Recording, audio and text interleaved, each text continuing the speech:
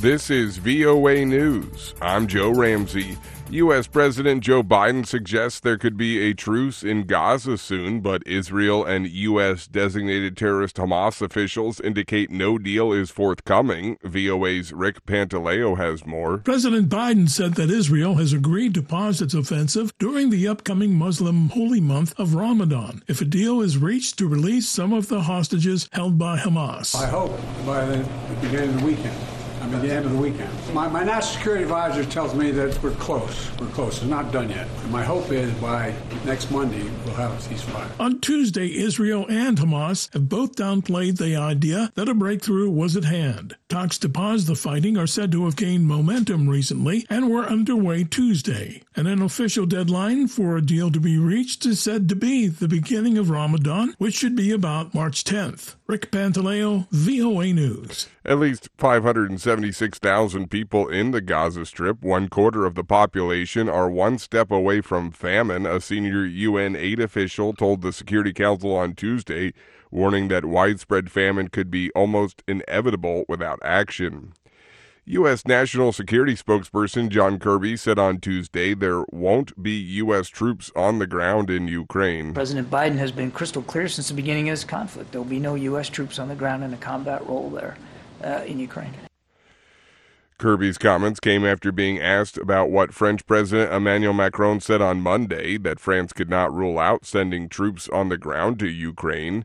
France's foreign minister later sought to clarify Macron's comments, saying Paris could send troops to Ukraine for specific needs, but not to fight in the war against Russia.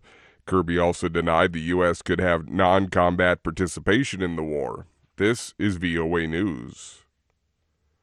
U.S. President Joe Biden is pushing Congress's top 4 leaders to move fast on both avoiding a government shutdown and passing emergency aid for Ukraine.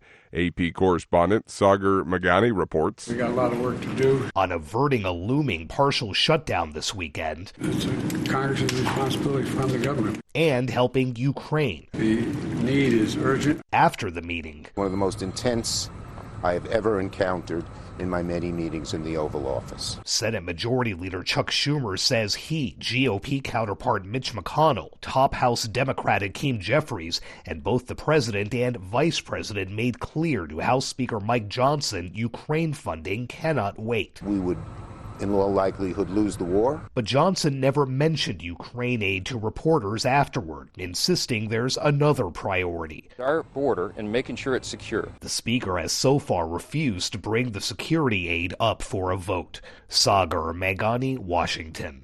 U.S. President Joe Biden easily won the Democratic presidential primary in Michigan on Tuesday, Edison Research projected, but a protest vote by Democrats angry over his support for Israel's war against Hamas in Gaza was showing signs of strength as initial returns were counted. Donald Trump won the Republican presidential primary in the state by a large margin, Edison Research projected, further strengthening his grip on the party's White House nomination as Nikki Haley, his last remaining rival, came in a distant second.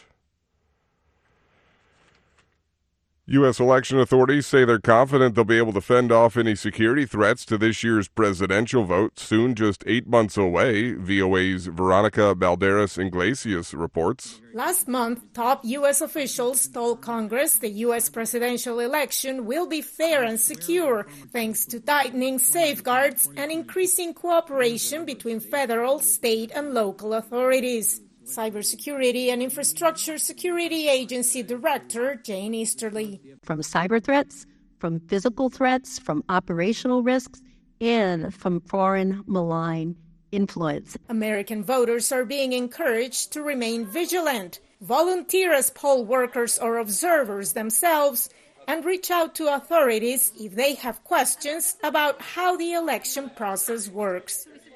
Veronica Balderas Iglesias, VOA News, Alexandria, Virginia. Former Brazilian President Jair Bolsonaro is under investigation for allegedly harassing a humpback whale while riding a personal watercraft off Sao Paulo's coast last year. I'm Joe Ramsey, VOA News.